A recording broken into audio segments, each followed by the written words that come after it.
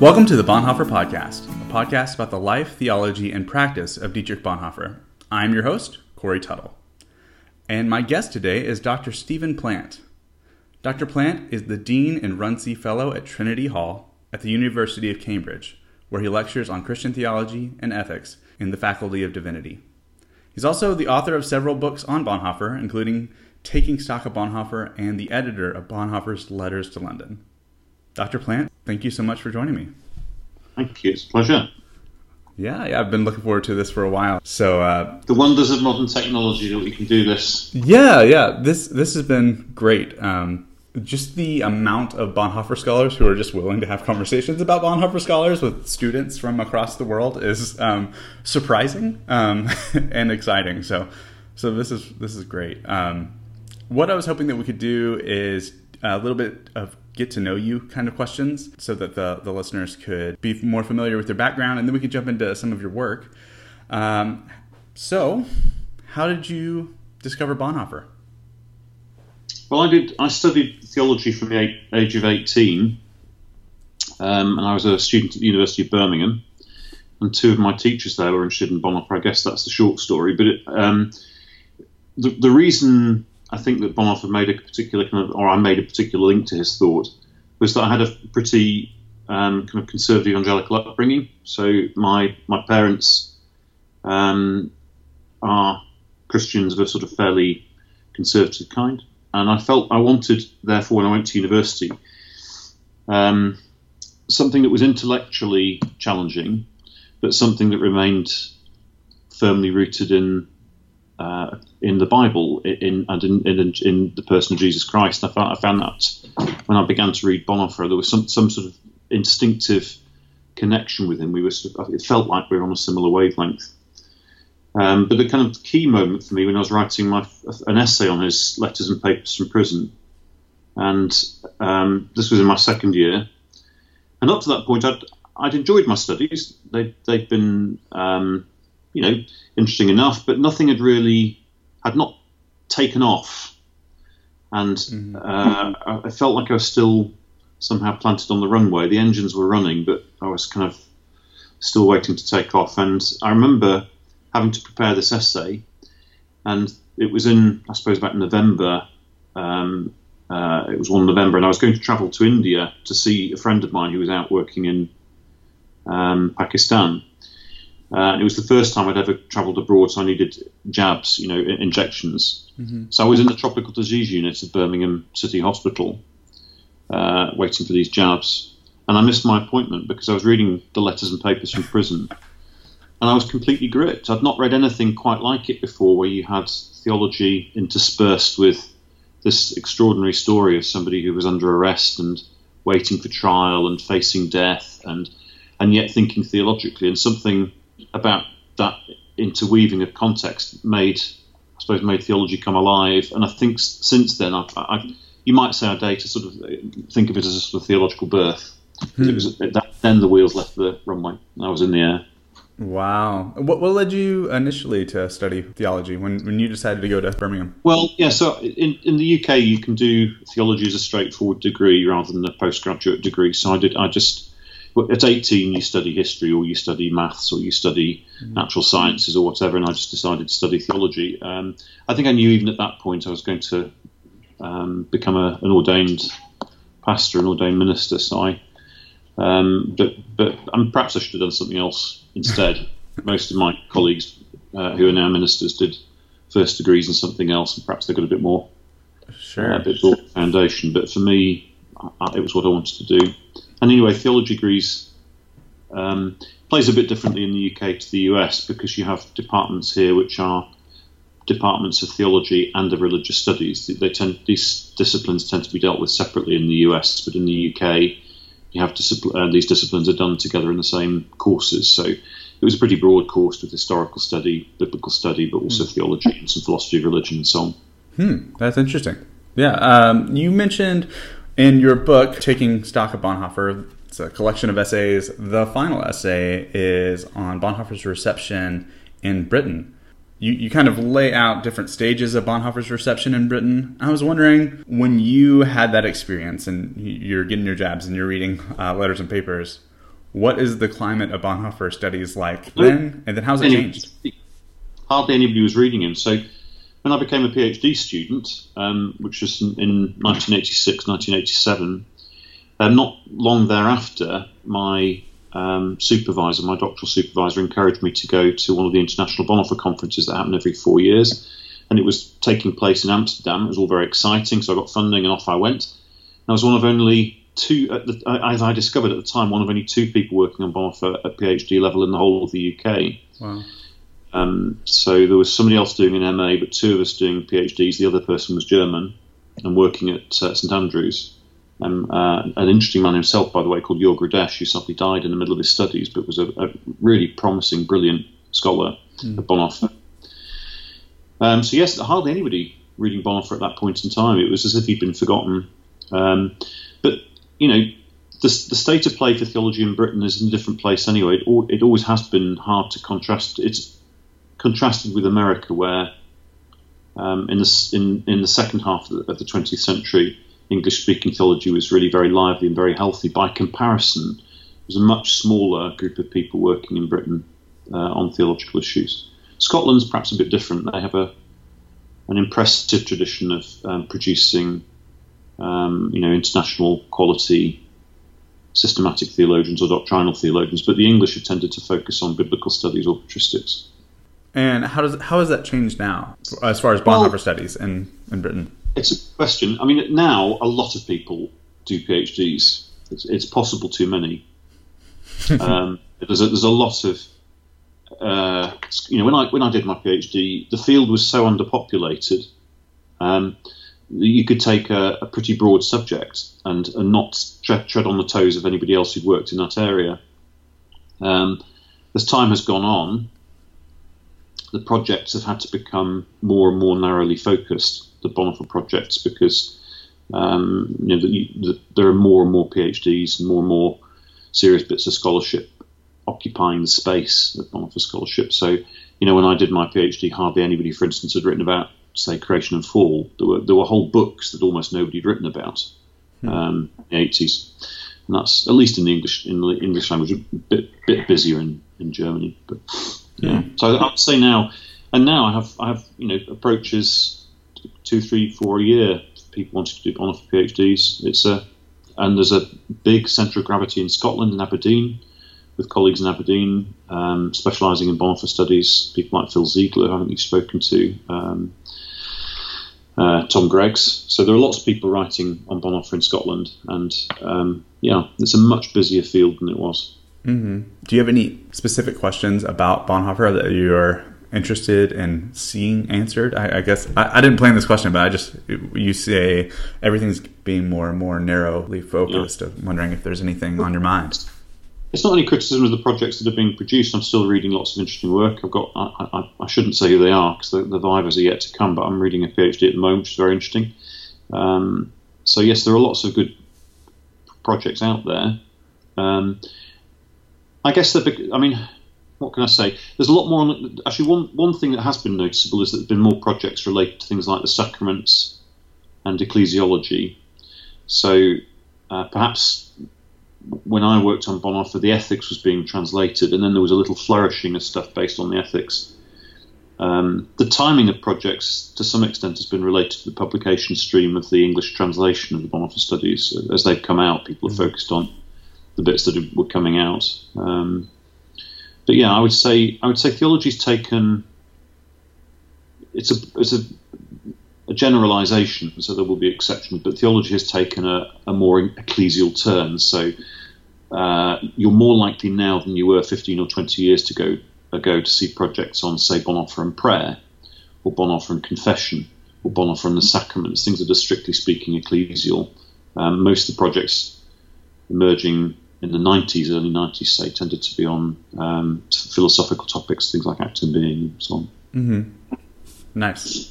That's great. Thank you. I wanted to ask you about, you had the opportunity to edit the Letters to London, which was just a fascinating read to kind of hear the backstory. So hopefully we can jump into that. So Can you sort of describe who wrote the letters to London? Bonhoeffer, who's he interacting with? And then maybe we can jump into the story of how you got to meet Ernst Cromwell. Look, Corey, 10 marks out of 10 for getting it letters to London, because when my publishers wanted to call it letters from London until I pointed out that he was in Berlin, he was in Germany for most of those, so they couldn't call it that. So yeah, the story went something like this. So in 2010, I got a phone call from a former colleague who had been speaking with a woman called Toni Burroughs Cromwell, and she had found some letters that had been written to her father-in-law while they were refurbishing his house. He was becoming a bit less mobile, and they needed to rebuild their house so that they could live together with the older generation, younger generation, all living together in the same house. And they'd found these letters basically while they were going through his book collection to see which books they could shed and which they needed to keep. And he put them inside the book covers basically to keep them safe, I suppose, but forgotten about them. And the letters turned out to be a cache of letters written by Dietrich Bonhoeffer to Ernst Cromwell, or in one case to the Cromwell family, to Cromwell's mum and dad as well as to him. And the story was that the Cromwell family had come to Britain in the late or mid 1930s. Ernst's father was a lawyer, but the son of Jewish parents, and though not himself a practicing Jew, he was on the ball and aware that the probable advent of a Nazi state made it extremely sensible to leave Germany. So he took his family to London and settled them there. And eventually his mother joined him. She had, by her own story, his mother getting out proved very tricky, and it may be that Bonhoeffer was involved in helping her leave the country. In fact, it seems to me quite likely that he was. And this involved... And Ernst's father also helped a number of people, probably through links through Bonhoeffer and others. Perhaps Julius Rieger, who was a colleague of Bonhoeffer's at the German church in Aldgate in London, to help a number of people leave the country. Now, initially, when he arrived in London, Ernst's father couldn't practice law. He had to retrain. So he worked in publishing for a little while and then eventually retrained as a lawyer. So Ernst grew up in England, and then in 1939, when the war broke out, foreign nationals who had been born and brought up in what were now enemy countries were interned unless they were over the age, I think it was 55 or 60, but if they were under the age of 55 or something, they were all interned. And that's exactly what happened to the Cromwell family. So even though this family had far more reason than most British people did to be anti-Nazi, they were all lumped together as a group of people who were suspicious, with Italian nationals and others, and interned. Now, to get out of internment, a British person could join the army, which is what happened to Cromwell. He joined the British Army. He joined the Pioneer Corps, which meant that he was involved, for instance, in burying the dead after D-Day, and then as soon as he arrived in France, he was able to transfer to intelligence because he was bilingual by then, of course, in German and English, and worked in intelligence, including on the Nuremberg trials. So he had a very interesting career, and then subsequently was a lawyer. But while he was in London as a boy, his mother wanted him to be confirmed. So she contacted Dietrich Bonhoeffer, possibly, as I say, through these links with incoming refugees, through common links, and asked Bonhoeffer to prepare Ernst for confirmation, which he did, and Cromwell was confirmed. Ernst Cromwell was confirmed by Dietrich Bonhoeffer, and they took a bit of a walking trip, went on a bit of a holiday later together to Scotland, and then about that time Bonhoeffer then moved back to Germany, where he was appointed a director of one of the 5 illegal seminaries of the Confessing Church. And the letters mainly come either from the period when he's preparing to go on this little holiday trip with Ernst, or subsequently from Germany. He sends him letters on the anniversary of the confirmation, for example, or on his birthday. They tend to be on anniversaries of that kind. Wow. And the holiday that he takes, there's a picture of it that is the cover of the book, and it is one of a kind. It shows that Dietrich did not care where he was. He was nicely dressed. It's not Gore-Tex, is it? He's on top of a mountain. It's not breathable fabric. No, definitely not. Yeah, you can't see it now, so I mean, it doesn't make great podcast listening, but you should look up Letters to London. You'll see the picture. Bonhoeffer is on top of a mountain, dressed like he's going to church, probably. Top hat, and he's got a fedora on and and a long coat. It's fantastic.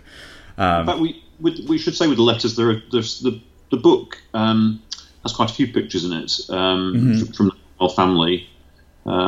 And some of the letters also that are in sort of typescript.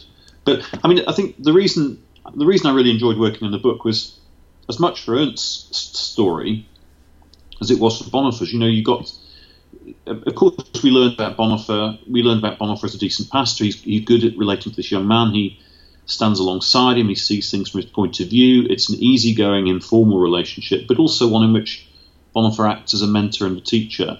And some of the book is about that mentoring, teaching role. You know, we know that Bonhoeffer was a pastor, but we don't really see much of his pastoral work from the printed texts. And these letters just give us a little tiny glimpse.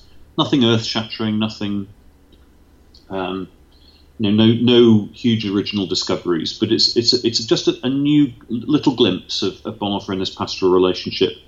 And I think he comes out of it rather well. He comes out of it as a person who goes the extra mile in pastoral relationships. And as I say, you know, some years later, he's still writing to the boy to mark the anniversary of the confirmation. So it's even after he's no longer pastor in London, he's still continuing to make contact and try and offer a bit of guidance here and a bit of support there. So you've got these two stories, really. You've got Ernst's story, which I think is interesting in itself, but you've also got... I should also... You were asking about how I came across the letters, and there's another story I wanted to tell about that, if I may. Yes, of course. I was telling you how Tony Burroughs Cromwell contacted a friend of mine, and he then phoned to say they'd found these letters, and then I met with the family. We met in a hotel in Essex. They live in Essex in the southeast of England. So I drove down one afternoon, and I was meeting about 5 or 6 o'clock in this hotel lobby for coffee. And they had a brown file with them, an A4 sized file, and they put it down on the table, and we ordered coffee, and we started talking politely and trying to sort of build a relationship. They were a little suspicious of me. And all I could think of was that I wanted to look inside the file. I knew the file contained the letters, and I just wanted to. I mean, I felt like saying, "Can we have this conversation about? Can we stop talking and just let me read the letters?" But I couldn't say that. So they were being very properly and very sensibly. They wanted to make sure that if I was going to help them publish the letters, I was going to present it in a way they felt was appropriate, and they had their own sense of how they wanted to approach the project. So then, eventually, we then went back to their home, and then I did see the letters, and they gave me copies, and I took them to the car, and even before I drove a street away and then stopped the car and opened the file. I couldn't wait because it's not every day as a scholar you find new material. I mean, I've done it since, but I'd only done it once before. In the case of Bonhoeffer, I'd found a postcard from Bonhoeffer in an archive that nobody knew about. So I'd found hardly anything original by Bonhoeffer. So suddenly I got a cache of 12 letters or something in my hand. So in the car, I then thought, I've got to phone the only person I know who will be as interested as I am in this, which was Clifford Green, who was, one of my main Bonhoeffer contacts. So I don't know what time of day it was in the States, but I phoned Clifford Green, and told him where I was and what I was doing. I was so excited. And I could see it once. I could see the handwriting. I knew the handwriting. I knew this was genuine material. So that was really exciting. And then eventually I got back in touch and said, so I then went to see Ernst, and he was by then in his early 90s, which was in 2011, I think. Went to see him January 2011. And I then interviewed him about the letters and his sort of friendship with Bonhoeffer. It was a thoroughly enjoyable conversation, and in fact, it's in the book as you saw. Right. There's a transcript of it in the book. And then Tony and I, his daughter-in-law and I, then proceeded to edit the book. And we did one more thing, which was a really enjoyable experience. We had a 2-day conference on the letters. So I got a bit of funding, and I brought scholars over from Germany and from America, including Clifford Green. And also, importantly, we had the editor of the London volume of the Bonhoeffer works, Cross, and so we had a group of scholars, Ralph Fustenberg from Flensburg and others, and we read the letters carefully over 2 days, along with my PhD students, my research students, but also Tony Burrows and Tony's granddaughter, in other words, Tony's daughter, stepdaughter, who was also Ernst's granddaughter. So we had family representation there as well, and we read the letters together and tried to unpick what was happening in them, what their context was, and that was a really interesting 2 days, and a great way actually to work up the footnotes, because all the footnotes that we then produced, which were also included when the letters came out in the scholarly edition of Bonhoeffer's works, as they've done since. The footnotes were the ones essentially we worked on together as a little group. So it was a really nice way to handle letters, a kind of collegial way to handle the whole process of editing them. I thoroughly enjoyed the whole thing. Wow. What a fascinating story. Yeah, that was one of the most exciting parts of reading it, is you kind of explain in the beginning of the book how these letters were discovered. And I don't know, it seems like a movie, something that, just the back corner of an attic, then you kind of strike gold. And to hear that all the care that went into publishing these and making sure the story was right. What volume of the Bonhoeffer works are these letters in? They went into 2 volumes because they straddled 2 time periods. So some of them belong in the London volume, which Keith Clements edited, and some in the volume that followed it, which is, I don't know what volume, I can't remember the volume numbers off the top of my head. Yeah, same. I'm on volume 11 right now. Okay, right, I can't remember the volume numbers off the top of my head. I should look that up before I spoke to you, shouldn't I? Anyway, no worries. The volume is after the London volume. Gotcha. Fantastic. It'll come back to me. Yeah. Got it. Oh, here we go. I've got it in front of me. So it was volume 12, volume 13 and volume 14 eventually it went into. Yeah. Great. Well, I'm on volume 11 right now, so I should probably start that next volume. I mean, I have read the letters in this book, but it'll be nice, a nice refresher. Yeah, you mentioned a little bit about his pastoral work and how we've learned a little bit more about Bonhoeffer. Is there anything else that we've gained insight about Bonhoeffer, not just from the letters, but from your conversation, from your interview with Ernst Cromwell? Have we learned anything new besides these sort of pastoral care? Nothing mind-bogglingly new. So I don't think there are any tremendous surprises.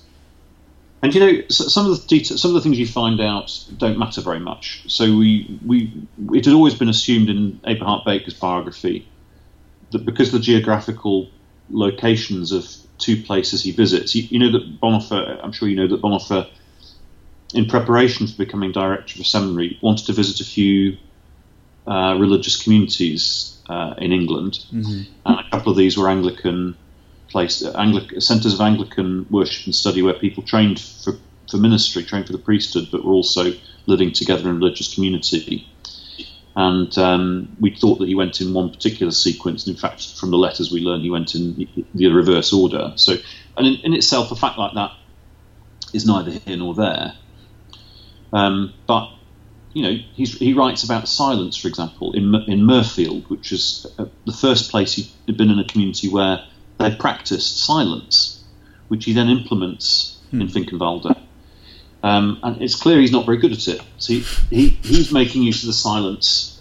He's making use of the silence to write to Ernst Cromwell. He says, that in this period of silence, I'll take the opportunity to write to you, which is not as the community intended it. Silence. If you use it to do your correspondence. So in some ways, you can see him preparing for Finkenwalde. I think the thing about the letters which most struck me and still continues to strike me most is the extent to which his experiences in London. He was already thinking ahead to a new phase of the church struggle. Bonhoeffer is crystal clear as early as 33, 34, 35, certainly by 34, he's crystal clear that the church struggle in the form that the confessing church is undertaking it won't deflect Nazism from the path it was determined to take. And Bonhoeffer understood that in order to resist Nazism, it was going to be necessary for Christians to stand in the place of the victims. And the phrase he uses, which is a quotation from the letter to the Hebrews, is to the point of shedding blood. He means that Christians will need to have their blood shed as they stand with the needs of victims. And I think his letters to Ernst Cromwell, begin to reflect that. He just hints in one or two places that the kind of discipleship that people of his generation, certainly in Germany, are going to have to live is one which will be costly. And I think that capacity to see the shape of the immediate future is the thing I remember most in the letters. Yeah, that really stood out for me as well. I'm in volume 11 right now, and you can see it coming. He's starting to preach and write, and it's all about the future of the church in the immediate future, and how we prep for what is about to happen. So his foresight is remarkable. Yeah. I wanted to ask you, I guess, you mentioned earlier that you came across some other original, you said the postcard from Bonhoeffer, and then you came across these letters.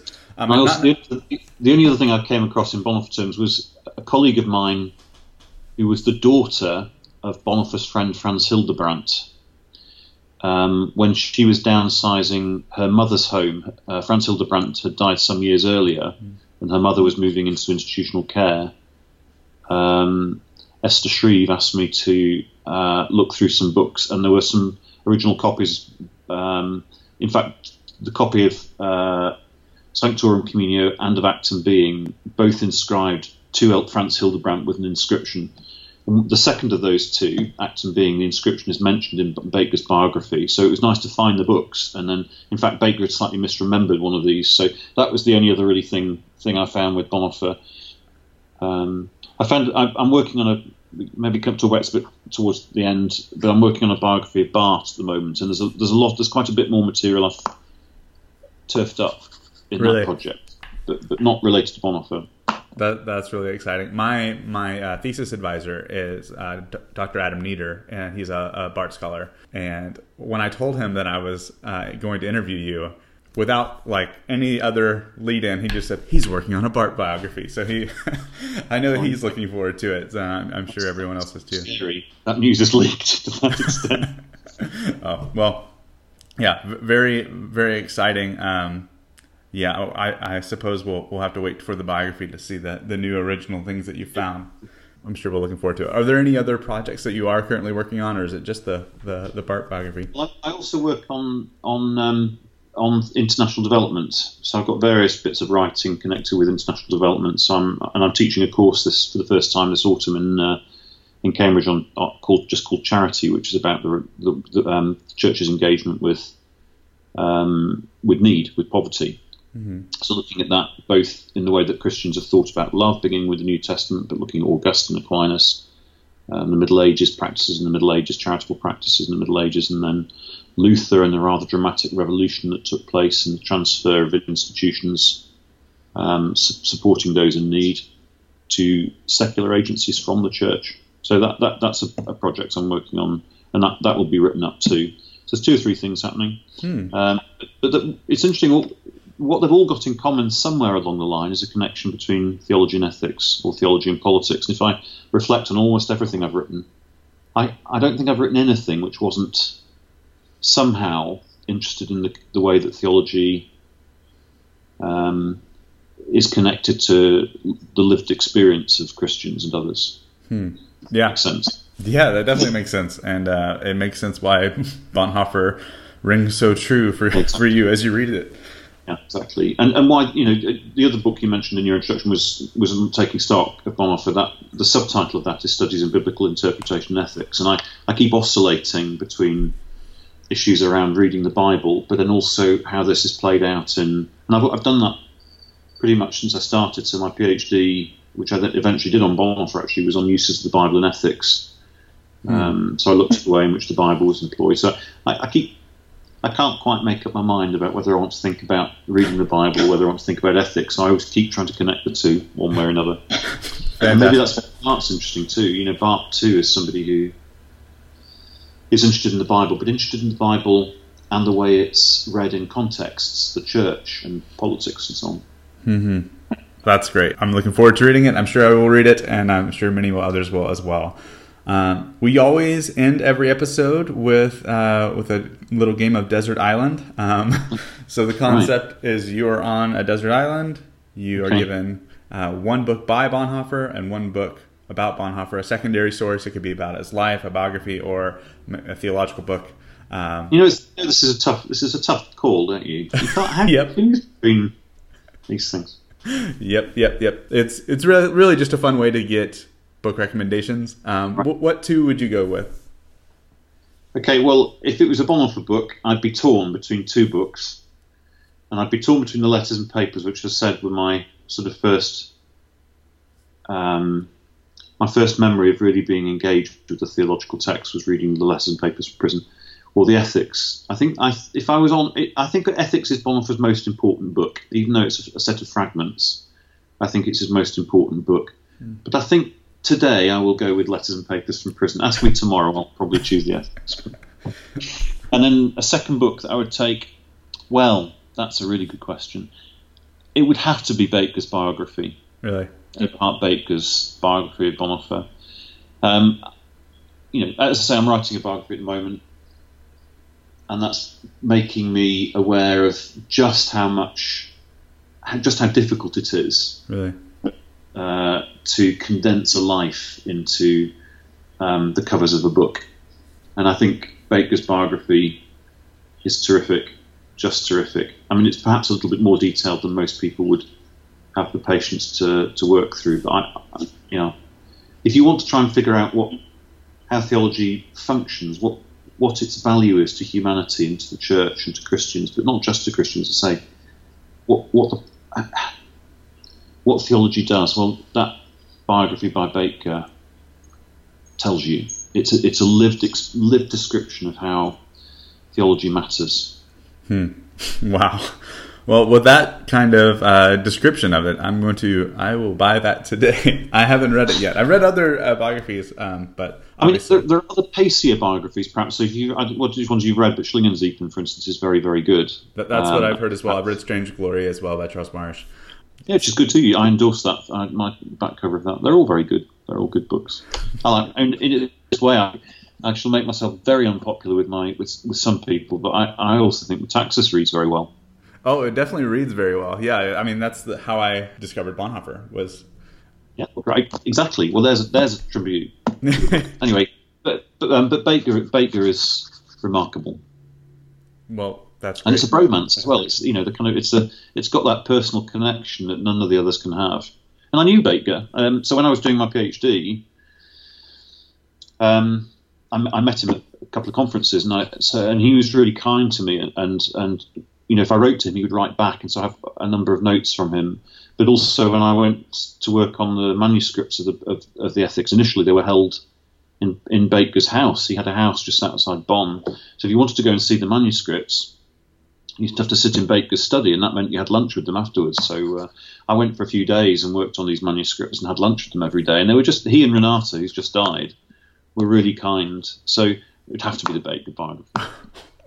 What a story. Yeah, it sounds like your ability to interact with all of these historical figures in Bonhoeffer's life, just you just seem like you have so many great stories. I can't imagine sitting in Baker's study and studying the manuscripts of ethics. That's wow. And you'd sit on furniture that, of course, belonged to the Bonhoeffer family, because Renata inherited quite a bit of it. So she would say, "Oh, that was in my grandparents' house," or whatever. So these things Bonhoeffer would have sat on as well. Some of them. Wow. Well, thank you so much for your stories, for editing these and putting out, taking stock of Bonhoeffer. You've done us all a great service through all of this. Yeah. We usually also wrap up with, if anyone has any follow-up questions for you, is there a way to contact you about Letters to London and anything like that? Any questions? Yeah, people can always email. Okay. Perfect. I'm easy enough to find. Yeah. You just Google. Well, perfect. Well, yeah, that will wrap us up. Thank you so much just for taking the time to do this, and it's been great. It's been a pleasure.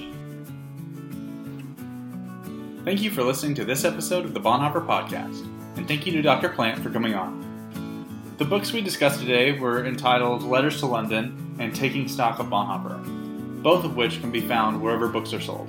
If you like what you hear, please leave a review in your podcast app to help others find the show. We should be back in a few weeks with another episode that I'm really looking forward to, and I think you'll enjoy it as well. Until then, as always, thanks for listening.